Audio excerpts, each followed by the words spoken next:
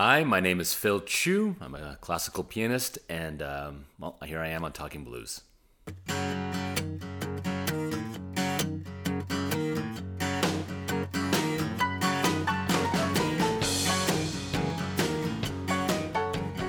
So here's a question I've never asked anybody, but I read somewhere that in one sitting, you had like 32 shumais. How does that happen? And Mako, okay, I see this is a serious interview. I see you have done your research. I gotta sit up now. I don't know. I'm a lover of food. I was in Hong Kong one of my 2 visits back since I had left with my family, and so we were back at a hotel there. And it just I'd always loved siu mai. It just like brings me back. I don't have that many connections to my heritage, in the sense like I lost Cantonese very quickly from when we emigrated here. And so there's so much that I can't really relate to. How old were you when you came to Canada? I was 3 years old when we emigrated. Okay. And so food remains the only thing that I feel like I don't have to explain, about my connection to my heritage. And so siu mai just has this extra special thing about it. I mean, it's just pork and it's not just pork and shrimp. I'm sorry. It is the perfect amalgamation of pork and shrimp and in this kind of food-colored yellow wrapper. And it's like everything to me. And so eating 32 was like I could eat 64. How old were you when you did this? That would have been, I think I was 12 when I did that. Oh, okay. But I would do it today. Well, what I find amazing about dim sum is you go there and it just, it's small plates of things, but it fills you up very quickly. Yes. And I can imagine 32 shumais is a lot of food. Well, where we were at the hotel, they were a little bit smaller, so that did help. They were a little bit smaller. But I don't know, that morning... Wait, was it when I was 12 or was it my next visit? You know what? I think it might have been my next visit. It was my next visit. Actually, I was a little bit older, so I would have been 18 or 19. And you didn't have anything else? I may have. Who knows? That was a time when I had a bottomless stomach. I'm sure you remember well. Yeah. I mean, I regret the fact that I can't eat like that anymore. Yeah, totally. It's just like, it's like that's a thing of the past now. I was telling my wife the other day, I saw these chocolate-covered marshmallow cookies. And I remember a time when I could eat a box of those and not even care. But now it's just like that would kill me. Funny you mentioned siu mai during this pandemic. And I'm not sure if you want to get into the pandemic. I'm sure you have already with other guests. But my partner, Marie, I think she had this, she recognized very well. In Montreal, either I haven't found it or I'm pretty sure, like, there just isn't great siu mai. Like, there isn't a large selection of really great Chinese food, or really? Especially for great dim sum. And so my partner... she went out of her way and started like trying to make and quite successfully some dim sum dishes, like stuff that like people don't do as home cooks. You know what I mean? Like dim sum is not a thing you really do as a home cook. Well, it seems like a lot of work. It's a lot of work. And then she made, I don't know, the first time she made like 24 of them, and I think she was not a little bit offended when I ate pretty much like 20 of them, like in like one breath. And I realized, oh, you were probably hungry too. Like, this was our dinner. And I had just like... Here's 4 for you. Yeah. Wow. Okay, so I had the privilege to watch you work over the last 3 weeks and spend way more time than you would know watching you work, because I edited 4 of your performances, I think. Right. So... Yeah. And to me, just to sit there on the stage at Koerner Hall and to see you play 10 feet away on stage and do your magic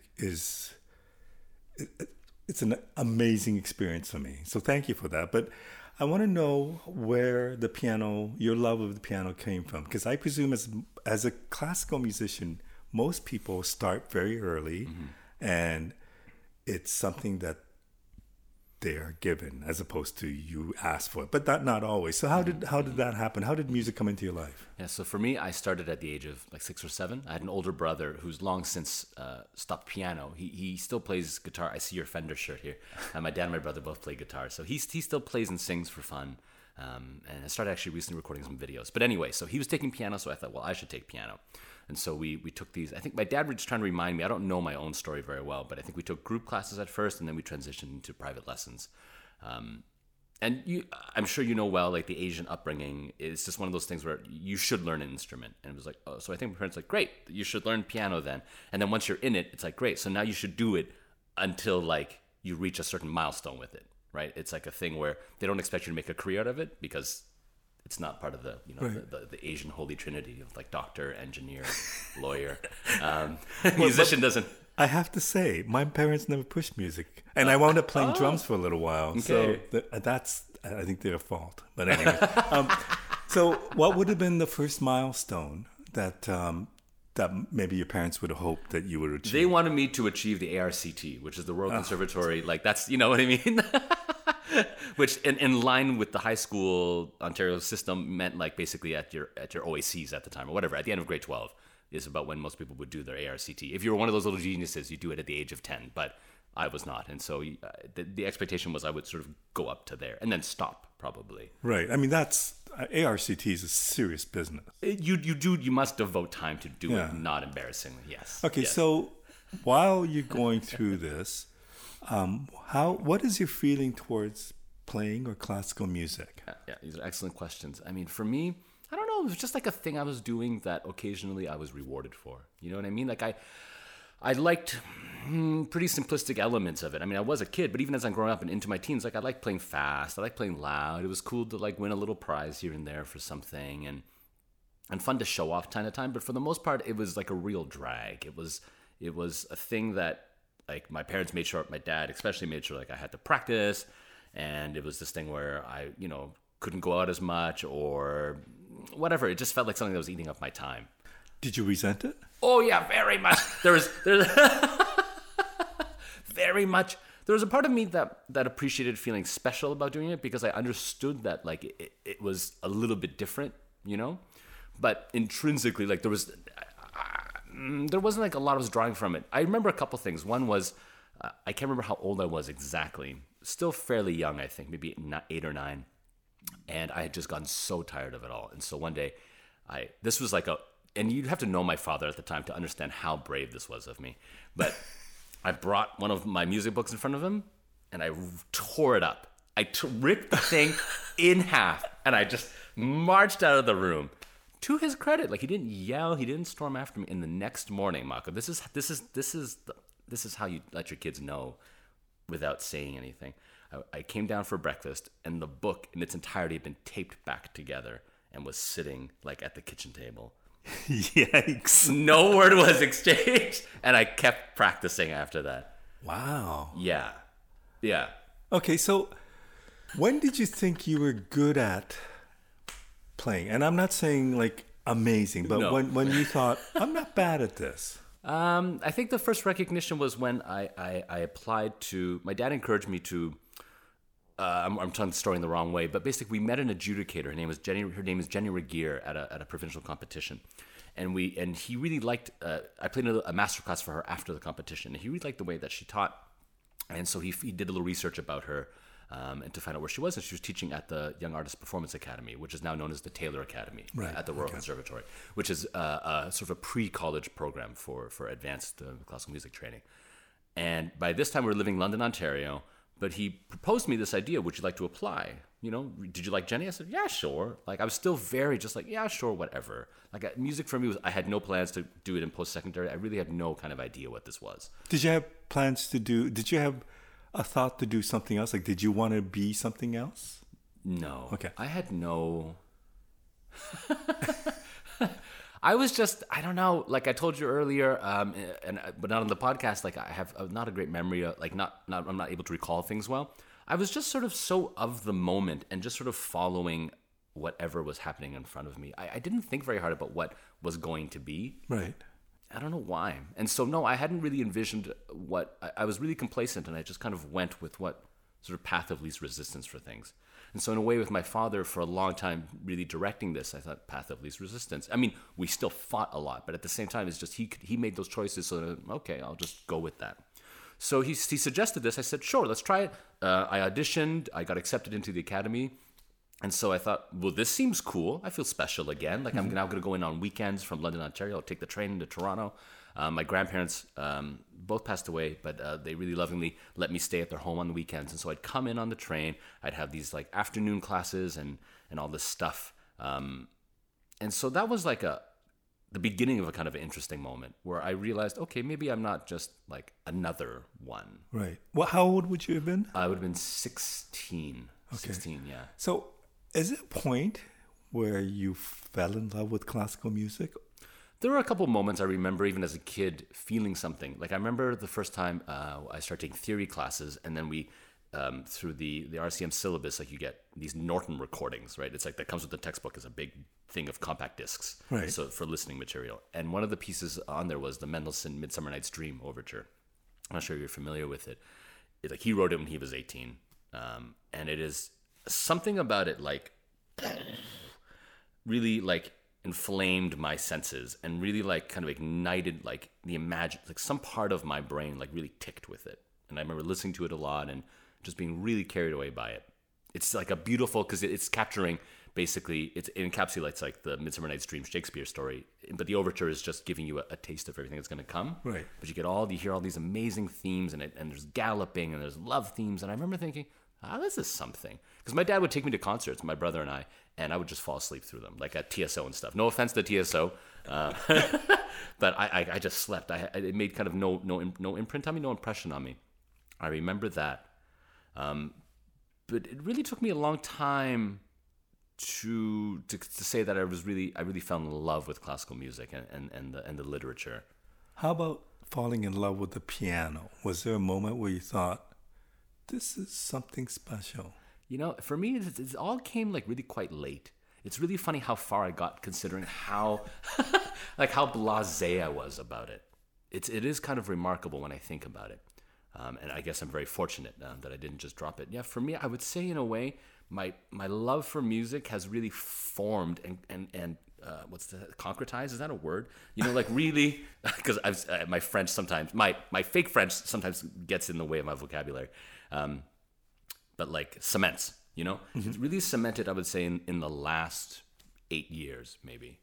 I'm 37 now. So yeah, maybe at the end of my 20s was when I realized I really do love this instrument and I really do love this music. And I love this art form. So, okay, I know you struggled with it as you were growing up. Did you ever hate it? No, I never hated it. No, Okay. no, I can't say I ever hated it. It's an inanimate thing. I can't say I ever hated it. I hated my father at times, for sure, for like pushing me to do something that I didn't really want to do. You know, I mean, hate's a strong word. Yeah, I mean, yeah. I hate in the way a teenager hates. But no, I never resented classical music. I never resented the piano per se. But I had no kind of real relationship with it either. It was this, I don't know, this kind of thing in my way. See, I don't understand how you could be as good as you are. And I mean, like, I was watching you and I was just flabbergasted at the way your fingers would fly across the keyboard. You know, and you know, obviously you're good, but I just don't know how you can get as good as you are without that Having passion. loved it that whole time. That's a really good question, Mako. And I think a lot of people listening might say that's really unfair. In fact, like, how is it you had these opportunities and you like weren't? You know what I mean? I think maybe there might be some. I don't know what to tell you. I mean, like, there were always glimmers of it, for sure. And I guess I'm being unfair to my younger self because perhaps, like, in my my early 20s, yes, there were things that I did love about it. But when I think about, in retrospect, from what I know now, I really didn't get it then. And I guess we'll always keep saying that, right? About ourselves every 10 years. We'll always look back and say, whatever you thought then, boy, were you like out to lunch and really didn't get it. But no, I can't say I really had a passion for it. Not the way that I believe in it now, like deep down in me. You know what I mean? In its power to communicate and its power to share and to, yeah. I presume it's a gradual thing, but was there a moment where you realized, oh my God, this is unbelievable? It's a really good question. I think it was. I mean, there wasn't a specific moment, unless again in your great research you have found something that I did say somewhere, because maybe that's what you're getting at, and I'm just forgetting it. I just know the Schumann story. When I dropped out of school, I moved to Montreal to start my master's there, and I dropped it like a hot rock after the first year because. So the master's in music. Yes, my master's in music, exactly, in solo piano performance, and I at a really great school, University of Montreal. With a really excellent professor, with a whole ream of colleagues who were all excellent pianists. And I just remember the life was you have your lessons, you have a few classes, everyone's practicing. There's long hallways of rooms with pianos, and everyone's practicing. Everyone's practicing a lot of the same music, and everyone's practicing the same music for all the same competitions. And I remember just thinking, what am I doing? Like, it's one of the few times in my life I really thought, like, what am I doing? Why am I? How did I end up here, and why am I doing this? Besides that, it's just what everyone else is doing and what seems like the thing to do. And so I stopped. I just stopped going to I barely arrived at my lessons, because with your teacher, like, it's not just a professor in a room with 300 kids. It's one-on-one lessons, and I really adored my teacher, and he was a very good man to me. So I tried to do my best to be present for those things, but for the most part, I really was slowly just kind of drifting out of it until eventually I just dropped out of the program. But I needed to work. So then I found work as a collaborative pianist and accompanist, we might say, for like McGill University and some institutions, which basically means working with violin students, viola students, saxophone students, playing the piano part for pieces that they're preparing for their exams, for their lessons, for the recitals. Because I can sight read well, I can look at music and be able to play it quite quickly. It's like a parlor trick. It meant that it was like a really efficient way to make money because I didn't have to spend too much of my own time learning this stuff. I mean, really pragmatically speaking. And so then I could just sort of show up, do the rehearsal, and that's like the money I make is, time for money, that whole thing. Sorry, I don't want specifics, but can a person make a living just doing that? Absolutely. Okay. Absolutely. If you're good. If you're good. Yes, absolutely. 100%. And at that point, were you thinking this is an option? For me, it was just I had no idea, Marco. I was just like, I need to work, so I guess I'm working now. Like, if there was one thing that was that of the many things my father's taught me, like, one was, and by example, is like working hard, like diligence, like what you're doing, just like really commit to doing it, right? Not that I always exemplified that in the ways I did things, but the thought of just sort of like sleeping in my room, just like feeling sorry for myself, like, didn't make sense. If I wasn't at school, then I better be working. Right. And so I was doing that. We'll fast forward a bit. You can come back to it later if you want. But then after about 7 years of doing that and like becoming quite good at it and all that stuff, I hit this other point where I just said, okay, wait, why am I doing this now? And this would be looking back in time, looking from now, probably 4 years ago. And I would say, so that would make me 33. Boy, okay, so it's later than I thought. But I'd say it's over that period of working. And then when I did that stop, where I would say, okay, I actually think I really do love music and I really believe in the piano. And I think I want to do something that is my own now. And what is your own? Would be pursuing a solo pianist career or a duo situation? Or yeah, excellent question. I haven't quite defined that yet. For sure, it means more solo music than I have done in the last while because I came out of school and didn't do, there are very sort of set paths for solo pianists. You basically enter as many competitions as you can, try to like win some prizes and get enough notoriety doing that, and then you hope that more recitals come. It's like a very difficult path, and it's like not a fun one, especially if you love working with others as I do.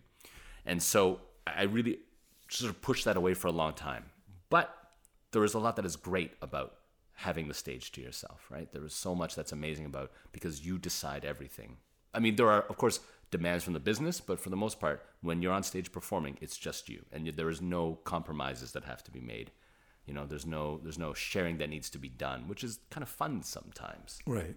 I wonder, though, because when I watch you work with Jonathan Crow from the TSO, yes, and I've seen you a few times, obviously your musical level is at a level that I can't comprehend. Like, it's just crazy how good you are, and to have the ability to watch you kind of rehearse or whatever and pick out, oh no, that was good, and I hear no bad notes, and you guys aren't happy. But I mean, it's just, nor do I know much about classical music, but I know that you're at a level that's way high. Mm-hmm. So as a pianist, if you're a collaborative pianist or an accompanist, what is that? How different is that and that training to being a solo pianist? Well, it's like it is such a different beast. It's kind of crazy. In fact, there are just so many solo pianists out there that could not for their lives like play like 2 minutes of music with someone else, really, in a way that I would say is really successful and really musical. Okay, maybe you can explain what a collaborative pianist's role is, like other than just playing with another musician and featuring them, but what is your way of approaching that job, and what makes it a good collaborative accompanist? Right. I mean, a really great collaborative pianist, and the very ideal, and my work with Jonathan, like I would consider not quite what I'm talking about, because to me in that we're more colleagues and duo. So when I talk about collaborative pianist, I generally think more like an educational setting, right? But still a very advanced level, very high level. In the broadest term, like you are uplifting that musician, that other musician. You're doing everything you can. You are, I wouldn't say sublimating. That's a really strong term. It's not that you lose yourself entirely, but that like your mission and your goal should be to do everything you can to like take that person from where they are when they meet you and like leave them much better. Yeah. So that you should be cognizant of the music and the demands of the music and the technical demands of their instrument, and know how to, without getting in the way. You're not their teacher. You're not the teacher of their instrument, but understand like what are their challenges, how you can help them. A lot of it's like musical training. You can't talk about I can't tell a violinist how to do whatever, but I can talk about phrasing. I can talk about shape of line. I can encourage them to sing and hear other instruments, even though they're playing the violin. Often we're thinking about singers instead of our instrument. Even at the piano, we're always talking about singers. How would you sing this? How would a singer breathe here? And so you should be a great coach for these people, helping them see beyond like just the challenges of their instrument, and also you just need to know like a vast amount of repertoire, because their time is not your time. You should not be practicing when they are there rehearsing with you. You should be such an expert on whatever piece of music they put in front of you, so that if anything goes wrong, it should be them having done something wrong. You know what I mean? It should. If it's you that you've done something wrong, then you're failing. Like you're not like doing a really great job as a collaborative pianist, because you're getting in their way. You should not be getting in their way. You should be like supporting them. Yes, but I have very high demands for what. And it's not like I was always great. I was, I'm talking very idealistically here. For sure, there were plenty of times where I just face planted, and wasn't always the best. Okay, but you also said that you had the ability to read things and not practice. Yes. Yeah. Because you were a good reader, because you had the training, I presume. Yes, yeah. But it's more than just reading, right? Like to know the music is to know what the motivation behind the writing, the thought behind the piece or whatever. Yeah. I mean, that's a lot of stuff to actually know. That's very perceptive, Marco. Yes, absolutely. You are totally right. It's not just a matter of putting my fingers down like where the note says it. You're 100% right. And I wish I could even identify where, like, attribute that to something. Like, oh yeah, that's because I listened to hours of music as a child and I just absorbed. There's like none of that. I don't know. I think again, it's just some people look at it and just say that's just unfair. I know, like, my parents would remind me that I did used to work at sight reading and that I really enjoyed, because I hated practicing, but I enjoyed sight reading. I loved the challenge of being able to really quickly assimilate what's right in front of me in my eyes, and turn that into something. I loved that challenge. Okay. Is there ever a time, other than the first time you practice a piece, that you're put in a position of playing without really rehearsing, but you have the ability to read, so that you could just look at the sheet music and then when they flip the, like, what amazes me is when you flip the page and, like, do you know and you've never seen it before?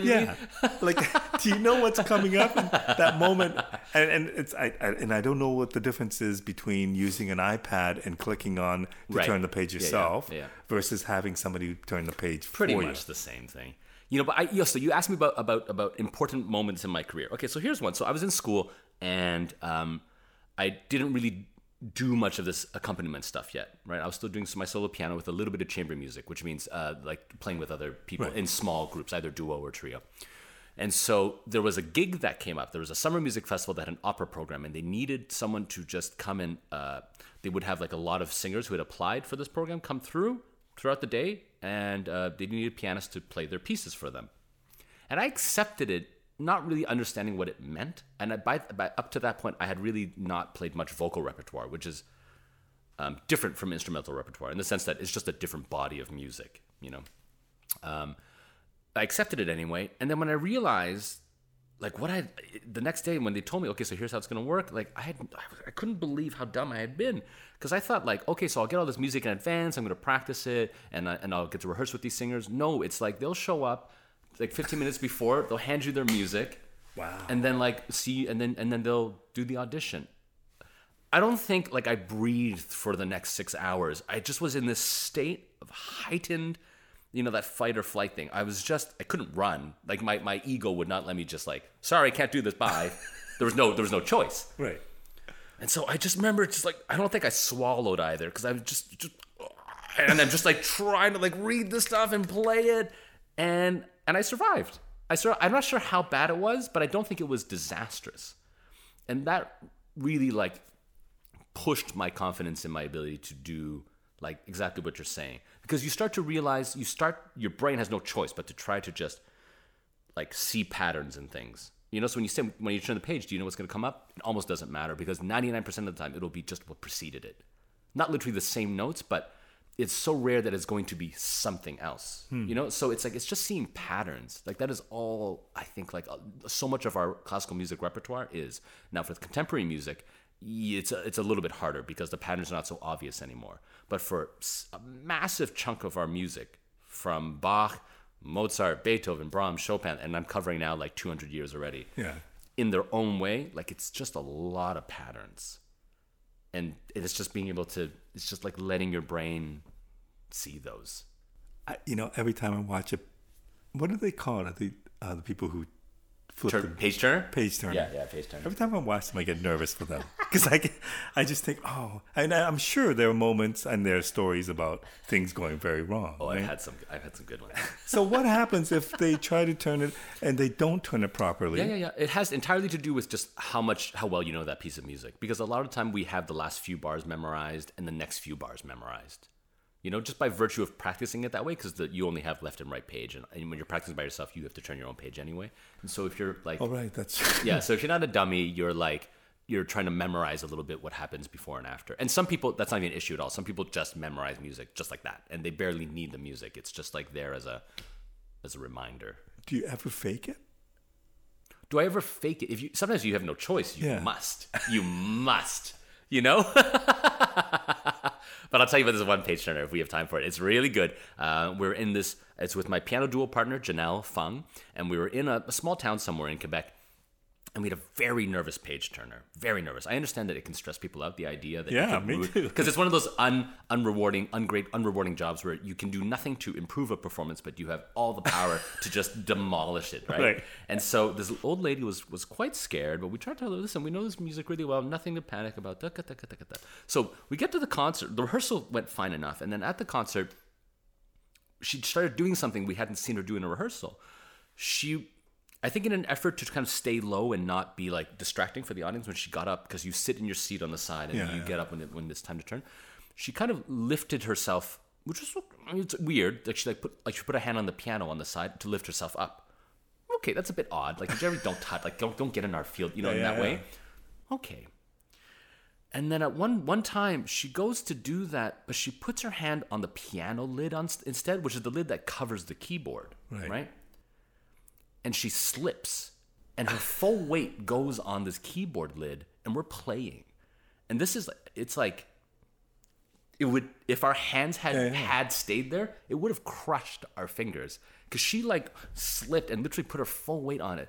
By some miracle, and this is what was funny, we realized after the fact, in our dress rehearsal, I pointed out to Janelle, hey, look, this is so funny. I showed her that the keyboard lid had broken, and so it wouldn't close all the way. It closed like 2/3 of the way and wouldn't shut. I said, oh, that's kind of funny. It's like, clock. It made this like wooden sound. Clock. So at the concert, everyone watches this lady get up, slip, and then they hear clock. They hear this huge sound because, again, the keyboard lid saved us by being broken, and we just kept playing. And she's just going, sorry, and we're just trying to play this concert. So that's what can happen with page turners. Anything can happen. Okay, so when you're in that moment and you're reading the music... Yeah.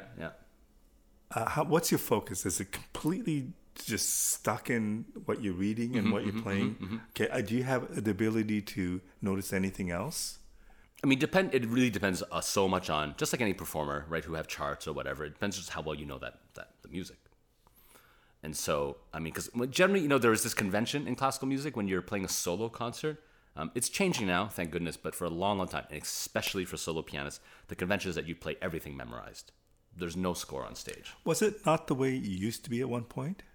It was, for a long time, it wasn't. Up from Bach, to Mozart, Beethoven, so up from from the beginning of music up into through the beginning of the 1800s, everyone had music. There was just no question. You might have had it, just by the act of doing something, like your muscles are memorizing it, your brain is memorizing it. So it doesn't mean that they necessarily needed it. But the convention was no problem, have music on there. It means nothing. It's not an indication of your ability.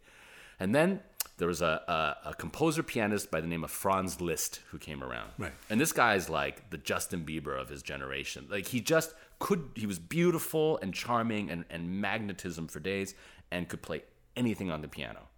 And so he did a few things to change sort of the view of the solo musician, to turn it into this virtuoso like event. And one of the things he also did was said, music, never heard of it. And he would just memorize, there was a question. There was never a score on in front of him ever again. And that literally, he was so influential that from then on, as a solo pianist, it was seen if you had a score on stage, it's because you didn't really know it well enough and that you just weren't good enough. And so that's how we're taught growing up. Now, as I said, it's changing again. People are starting to relax and say, yeah, okay, we're not all like superhuman demigods, and it's okay to like have a score on there. Now with chamber music, you see me only do mostly chamber music. Yeah. And so the convention has remained, you can always have music on there. It's just one of these silly like classical music things. It's not to say that the act of memorizing is not a useful one. It's just not always pragmatic. And not everyone's brain is also set up the same way. There's some people who can look at a score, have photographic memory, and just memorize it. But the act of memorizing, in its best form, is a kind of intense internalization, right, of this music, and it allows you to perform in a different way. But there's a big gap from reading the music to having it memorized with that kind of really deep feeling I mentioned, where it's just terrifying and like where you spent too much of your brain just trying to make sure you don't mess up. Sorry, that big gap exists in you being able to do that, or does that exist in every new project you take on that you have to memorize? I think the more you are in this, the more our brain, it's just like a muscle, right? And so the more you're getting in the habit of memorizing, then the easier it gets to memorize stuff. Okay, so if I asked you right now, I said, here's a piano. Can you play everything you've memorized? Like, how many different pieces would you be able to play? No, not that many. I could play little chunks of things that I've memorized, but what I could play for you would be what I've done most recently. Okay, so that's... Because it fades, right? It all fades because you're also cramming new stuff in. Well, and that's the thing that at least I didn't realize, especially in the world of classical music. You do festivals and they ask you, I don't know if they ask you what you want to play, or they say, hey, the theme is this, can you think of something you want to play? Right. And so just in the course of the last 3 weeks at the Toronto Summer Music Festival, I saw you play 6 Beethoven sonatas. That's right, yeah. Plus a number of other pieces. That's right, yeah. And I presume you've played other things that I didn't see. So it's amazing to me how... it just amazes me how much you have to learn and practice. In fact, you had asked if we could delay the interview because you had to practice. How much practicing goes into, how much practicing are you doing on a daily basis? Really depends on what's coming up. My max is about 5 or 6 hours. If I'm really stressed about something and I'm going to fall on my face if I don't sit there and handcuff myself, maybe I could do 7 hours. But honestly, for me, after 5 or 6, it becomes a waste of time. It's not a steady return on investment. Do you practice every day? No. To be really honest with you, and I know Jonathan Crow, who you mentioned, who I was playing these concerts with, will roll his eyes if he ever listens to this. But I was really practicing the most because I had a solo recital on Monday night of this past week. And so I'm quite stressed for those always because, it's just me on stage and and then also on Monday through to this Friday, just yesterday, Jonathan and I had all those Beethovens, the ones that you edited. We also played live twice a day. Yeah. And I don't think I looked at those for 30 seconds this week. before any of the concerts. Well, I can see why Jonathan would be upset. And he heard it. That's why Jonathan's like, well, that explains why it sounded so bad.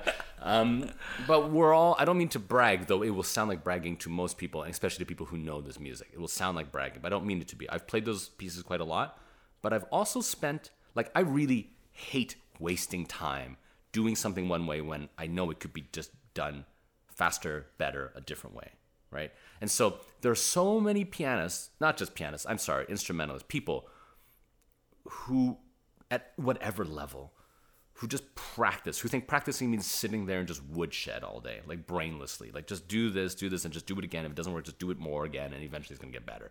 And in some weird way, it might get a little bit better depending on how you define what better is. But for me, and from what my teachers have taught me, it's not my brilliance. It's just my teachers. It's don't do that. Stop and think.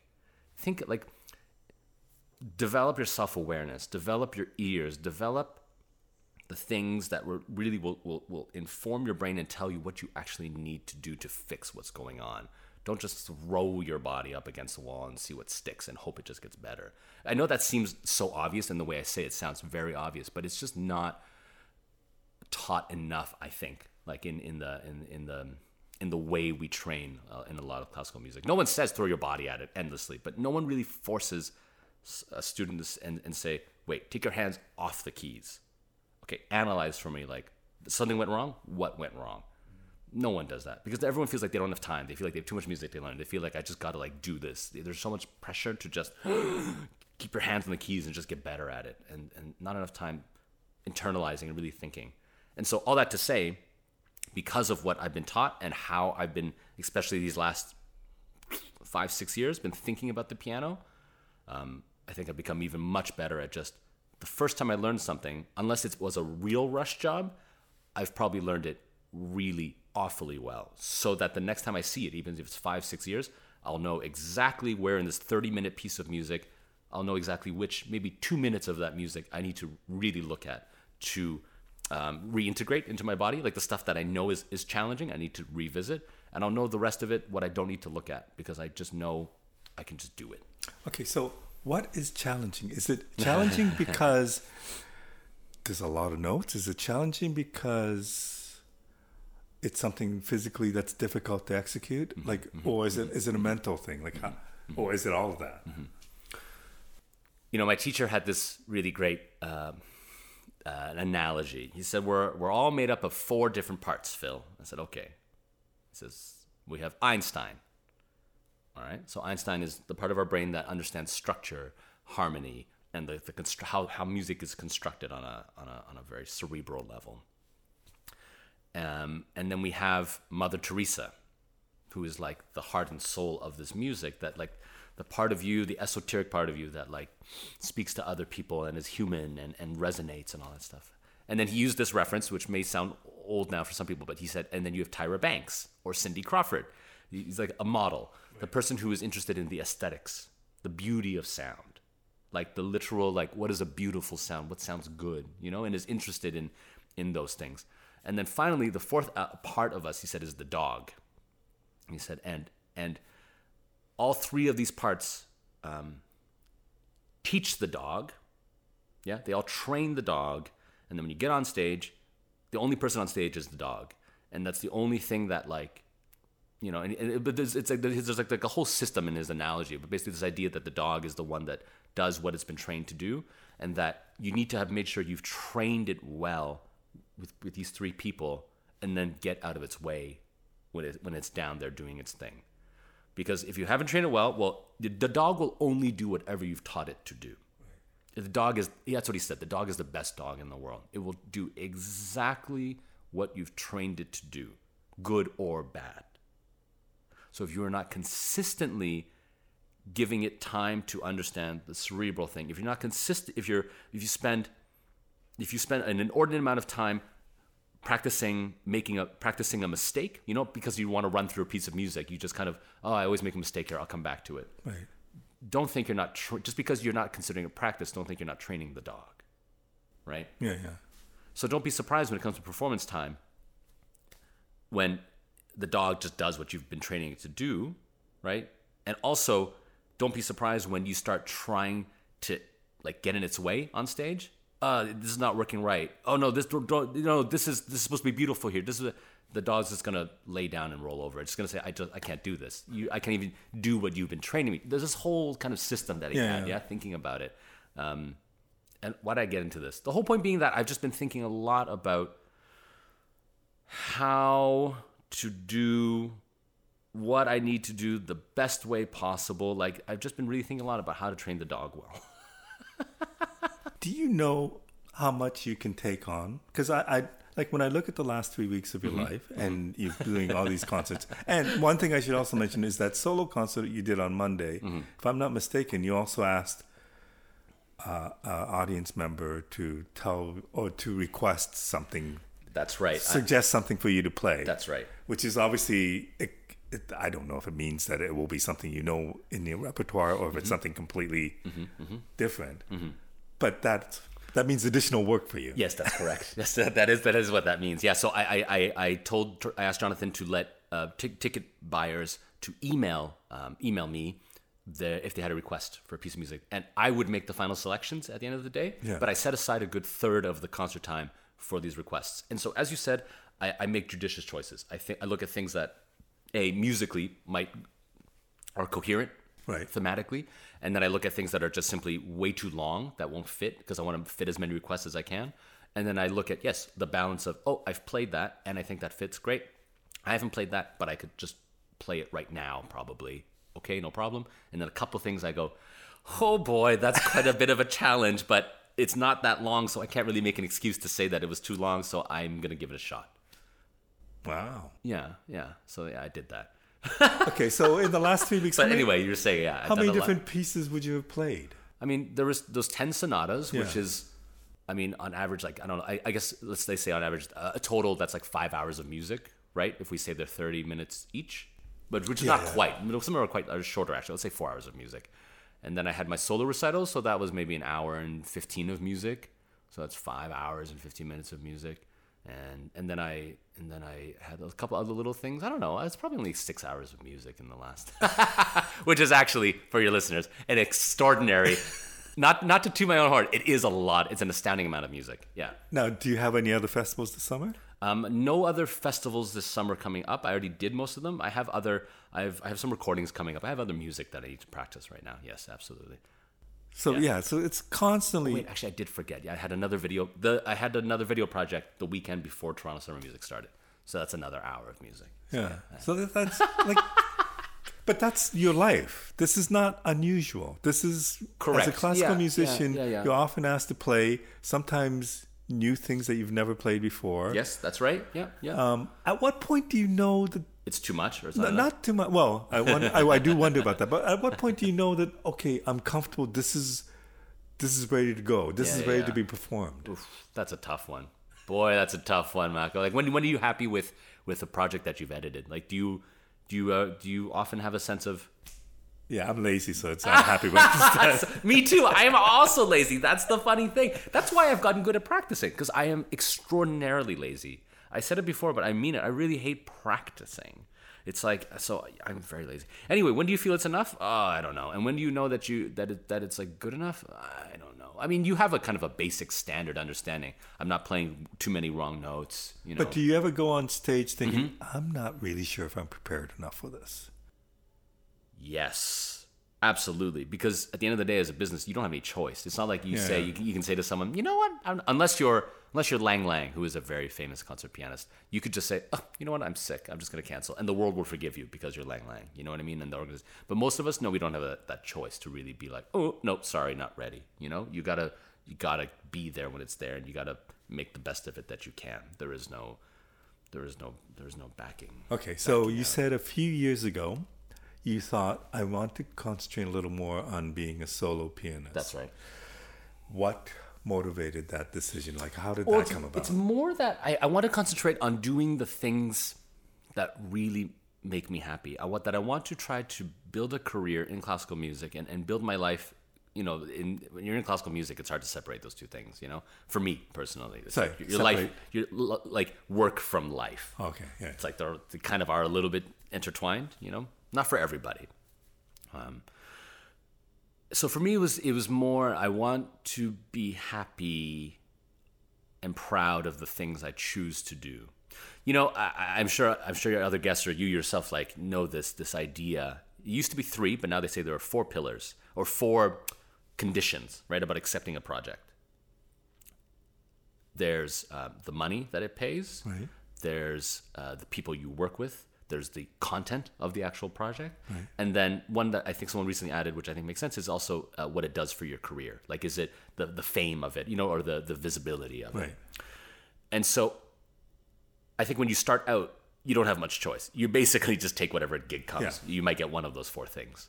And as you advance, you can be more demanding of those things. You could say, I need at least a minimum of 2 of these things. I might hate the people I'm working with. I might not care so much about the music, but it pays great and it's going to be tons of visibility. Right. Vice versa, you might make choices like, I love the people. Pays crap, but I love the music also. Not great visibility, but whatever. Yeah. And I just realized I hadn't really thought about that too much for a lot of the stuff I was choosing. And so often it was just, oh, the money's good. Oh, the money's good. Oh, the money's good. Or I'll make sure the money's good. Or, or the people are good. Or actually, people's not good, but the money's good, the music's good. I realized one that was really important to me, actually, more than most of these things, is the people. Yes, I mean, we have great music. And even if I don't think it's that great music, that's okay. I mean, on the balance of it, we just have great repertoire as pianists and in the chamber music repertoire. But I realized the people one, how much, it's not for me equally weighed anymore. It's almost become now only 3 things: the money, the career thing, and the content. For me, the non-negotiable has become the people thing. And so that was for sure. I'm sort of like, it's clarified for me now speaking with you, or this morning when I was thinking about speaking with you, I thought about this concept actually, funny enough. But I would say that was a big change. It wasn't that I said I want to play by myself anymore, but it's just that like when I want to play, like I don't want to play anymore with anyone that I don't admire, respect, enjoy working with. I'm just tired of that. There's just too much. There are too many great people out there that I don't need to say to myself, oh, this person's like a real not nice person, but I'll learn something and the money's good or whatever. Like, no, I'm so tired of that. Like, I just don't think like it's just can't be worth it. What does bad musicians? I mean, not nice musicians? No, not nice. Yeah, a bad musician. Yes, that can be tricky. That's another thing entirely. Someone who's not very supremely gifted at their instrument, but has a lot of love for it and a lot of will and determination.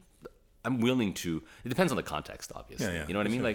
Like right now, like at Toronto Summer Music, we're in the final week, which is the Community Academy. I mentioned it, which is generally adult amateurs who have otherwise full-time jobs, but they take this week off and they come and they get either grouped up with us or just coached by us. Right. And because they're amateurs, they're not supremely technically gifted, but they're all there. They all take on time off work, and they've paid their tuition fees because they just love the living crap out of doing this. And so working with them in this capacity is phenomenal because they just have so much love and so much desire to learn and to get better at doing this, and to say something. So that's totally fine. But there are for sure frustrating times on stage with quote unquote professionals where you just realize, oh, whoa, like you have gotten by on reputation and like your capacity to do this has not kept up with your reputation. Oh, for sure. Okay, so when you decided to become a soloist, Yes, sorry, I don't answer this question properly. When you decide to concentrate more, because it's not like giving up everything else; it's just working more towards that. Yeah. Go ahead. How Sorry. difficult is that? Like, I mean, because there's so many great players out there, and I don't know if you have to establish your own style so that when you hit a note, they'll say, "Hey, that's Phil." Yeah. Like, how difficult is It's that? an excellent question, and this has tons of parallels in the music world, not just classical music. You can imagine Ringo Starr or someone like if you were known to be doing something as part of something else, if you were known to be a collaborative pianist working with young students and that was your thing, then trying to convince people, oh, hey, I can also be my own thing on the stage. I can carry a show. Right. People will look at you like, yeah, okay, that's nice. Like, we'll humor you maybe sometimes, but like whatever. I wouldn't say it's a peculiarity of the business. It is just part of the entertainment business. This idea that if you preferred to be in the shadows before and that's where people appreciated you, then you have to like work 4 times as hard than if you were a nobody. But then your first outing as a soloist and people say, okay, then we'll judge you by by that rules, by that tape measure. So how did you overcome that? Oh, I don't know. I'm still working at it, Mako. Actually, very honestly, I'm still working at it because a part of it is my own fight. In fact, a big part of it is because it's easy for me to blame other people. It's easy for me to blame the business and say, "Oh, they don't take me seriously because of this. They don't take me seriously because of this." But at the end of the day, for me, it's really it's my own fight. It's like, how seriously do I take myself? How much confidence do I really have in myself? You know, to be on the stage and to really say something. And to believe that it's worthy of being heard, and to believe that I am enough. That to me, actually, I think is the much bigger challenge. Of course, on a technical, pragmatic level, I need to make sure I'm learning that repertoire, that I have like a good amount of solo piano repertoire in my hands, that I could do a recital like that, step in when I need, take advantage of the opportunity when opportunity knocks, no doubt.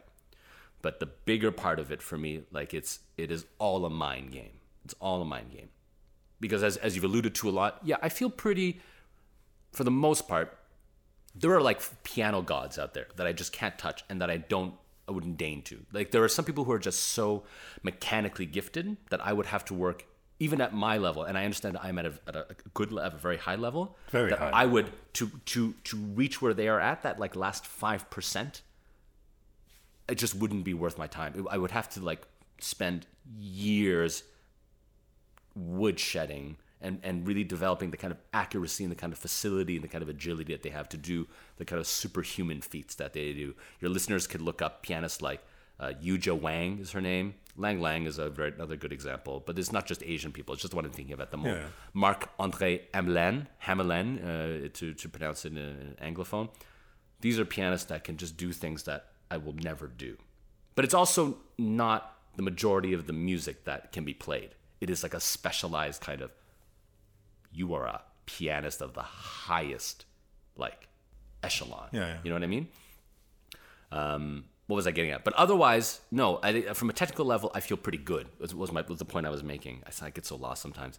I feel pretty good that I can tackle most of the repertoire that I would want to play anyway. For me, the question is, there's like a musical understanding, right? Like spending more time getting to know the composers better, getting to understand this music better, trying to understand the relationship between me and this piece of music.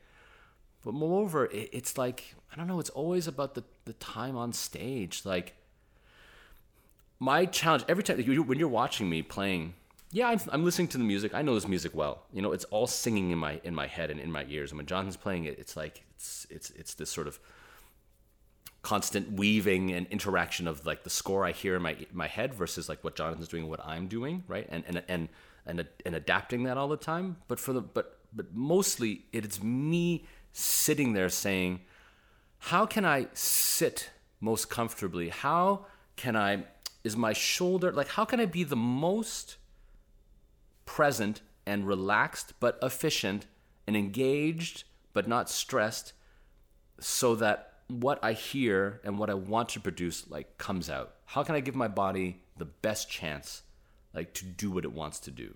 Right. That is what I'm thinking 90% of the time. It's not, oh no, what am I going to do with this phrase? What I'm going to do is this phrase. What my teachers always taught me and what I believe and what works almost all the time is that if you've really done your work right and you really you practice in your ear first.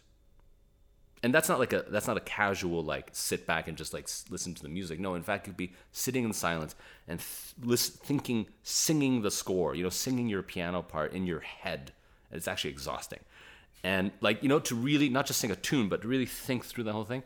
If you really do that and you really you shape what you want and you think about what you're trying to communicate, and express, then the only thing that's left is just your body getting in the way of your body. It's just you not allowing your ear to just transmit, to tell your body, just do this, just do this. Most of the time, it is you overstepping your bounds and you're sending conflicting signals, because in our effort to want to do something beautiful, we clench up. You know what I mean? In the effort to not want to ruin something, we end up ruining something, right? It's this whole thing of clutching something too hard. And for me, that is my for sure the biggest challenge I see on stage for myself and as a pianist and moving forward as a musician, solo or otherwise. You know what I mean? It's this idea of how can I hold something and just let it be beautiful the way it is, and just let that for 30 minutes at a time, you know,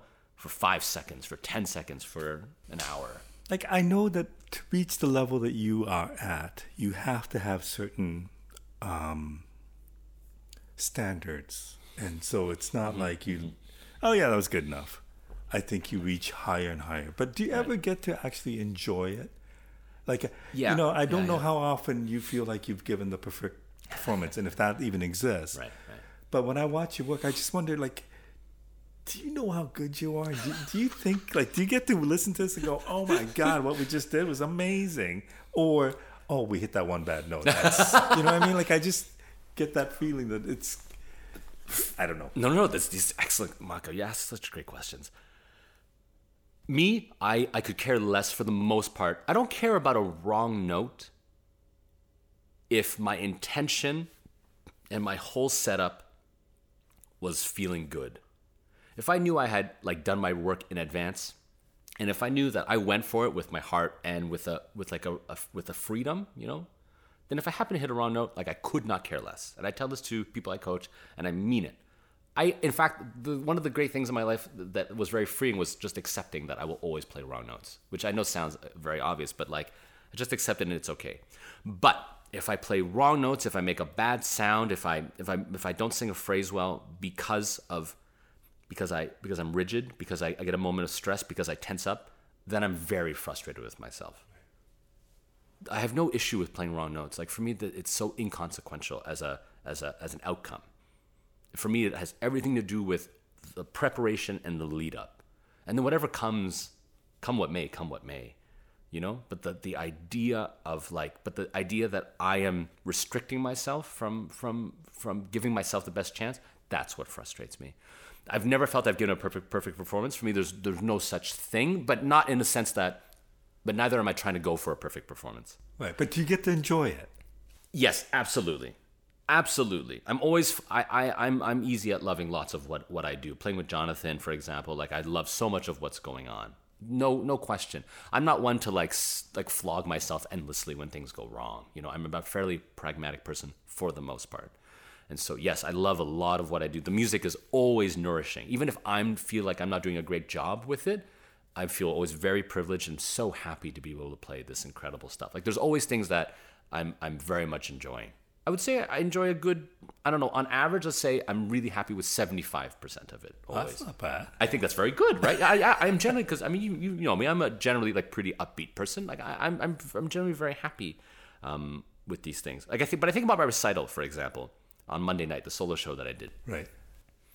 Of that hour and 15 minutes of music, I would say there was probably 20 minutes of that I was actually thrilled about.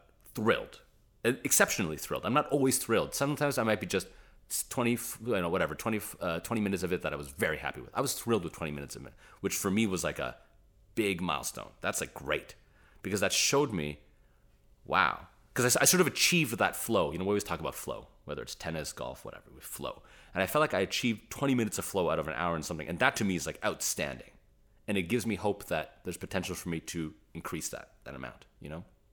But I played lots of wrong notes, actually, in that 20 minutes. A lot. Sorry. For me, like I played sort of unnecessarily wrong notes. And I go, that's a shame. I could probably have just focused a little bit more and taken care of that and cleaned it up. But very happy with that. And then another 40 minutes that I was perfectly pleased with. You know, I thought, it was good. It wasn't embarrassing. And then maybe another 15 minutes where I was like, oh, wow, Phil, like you really could have prepared better for that. You were definitely too stressed for that. You were just not in a good headspace for that I would like not want to be shared online, like not want people to hear.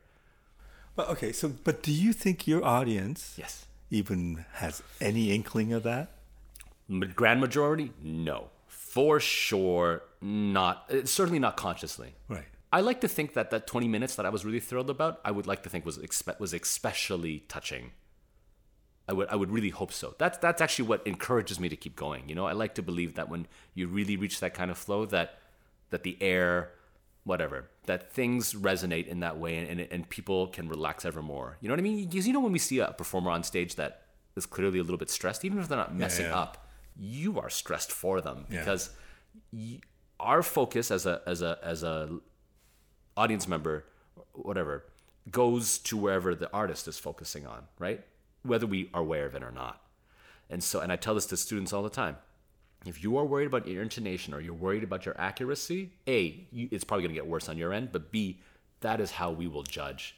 We won't even think about it, but that's what we're going to focus on instead of everything else that could be going. And so when you miss a note, if I felt like that's all you were thinking about, then I'm going to go, oh, like you missed that note, right? Instead of you miss a note, but like, holy cow, like what musicality and what expression and what like ferocity, or whatever it may be. Right. Okay, so a few years ago, you were honored with Prix Goyer. Yes, that's right. The first one to receive it. That's correct. It's not something you went for. No, something that somebody correct. called you and said you won. That's correct. What did that do for your confidence? What did that do for your musicianship? Boy, it's actually more complicated than people may think. Like, so it's this big prize. It came with like a good chunk of money, and there was also like videos recorded and just like good opportunities for visibility. And I was so appreciative. But at the same time, so for one thing, yes, it gave me this recognition that I had been working hard and that people were noticing. That's great. Right. Because it's really in recognition of, like, in particular, your ability to collaborate. This idea that you work well with others. It's not about rewarding soloists. It's really rewarding your teamworkiness, right. To use the scientific term. At the same time, I don't know. Like, did I feel like I deserved it? That's like really hard to. That's like no one's asked, but like, I could think of other people who I think are deserving. Or even if I was deserving, was I deserving of that much of something? It was kind of I think it jump-started like a thinking process, where I was saying, okay, do I want to keep doing this though, even though I'm so good at doing this? It was this thing that it recognized me, and it was a great kickstart, as I said, to get me to think. But get you to think maybe to consider more solo work? Yeah, which is kind of essentially what it did. I mean, which is kind of right. Yeah. It's totally backwards, isn't it? That's what I find funny about it. In some ways, I'm like, do you want this back? Because like I'm not sure if you wanted me. No, but there's no like strings attached with it. It just is in recognition of it. And the truth is, it continues to inform my career. Even as I try to do more, even as I now do more solo music, I love chamber music, and playing with others will be a big part of my life. It'll be a big part of my career. It's not like even now, it's not like I could stop doing chamber music and make a living just doing solo. Like it's a work in progress. You know what I mean? But neither would I want to excise that from my life, because it is something that I treasure very much and that I love about classical music. The huge amount of repertoire. As a solo pianist, you could just play to the end of your life every day a piece of music and never like circle back on the same piece of music. There's just like way too much music written for solo piano. But to me, that's really missing out on like the richness of what's out there, I'm going to have to wrap this up, but thank you so much for doing this. Thanks for listening to me. No, but when I watch your work, it's unbelievable to me. That's what comes out of your fingers, the notes you play. It's so I really appreciate that. And then I just want to finish with one question. Do you have goals at this stage in your life? Do you have goals for your musical career? At the moment, my goals are very simple. As I alluded to, like I only want to be I want to be proud of, and not in the sense of like people of notoriety. I want to be proud of the people that I work with. I want to be working with good people. And I want them to feel like they worked with a good person, and I want to touch people. Like I don't want to play a note where I'm not thinking about trying to communicate with someone. Like my goals are very simple. At the moment, there's nothing grand. There's not a particular stage I wish I'm on. There's no kind of award or prize that like I'm gunning for. There's no like critic that I'm hoping like writes something about me. Not really. Maybe I'm in like on a Sunday night when I read someone else's review, I go, oh, that'd be nice. But no, my goals really these days are very simple.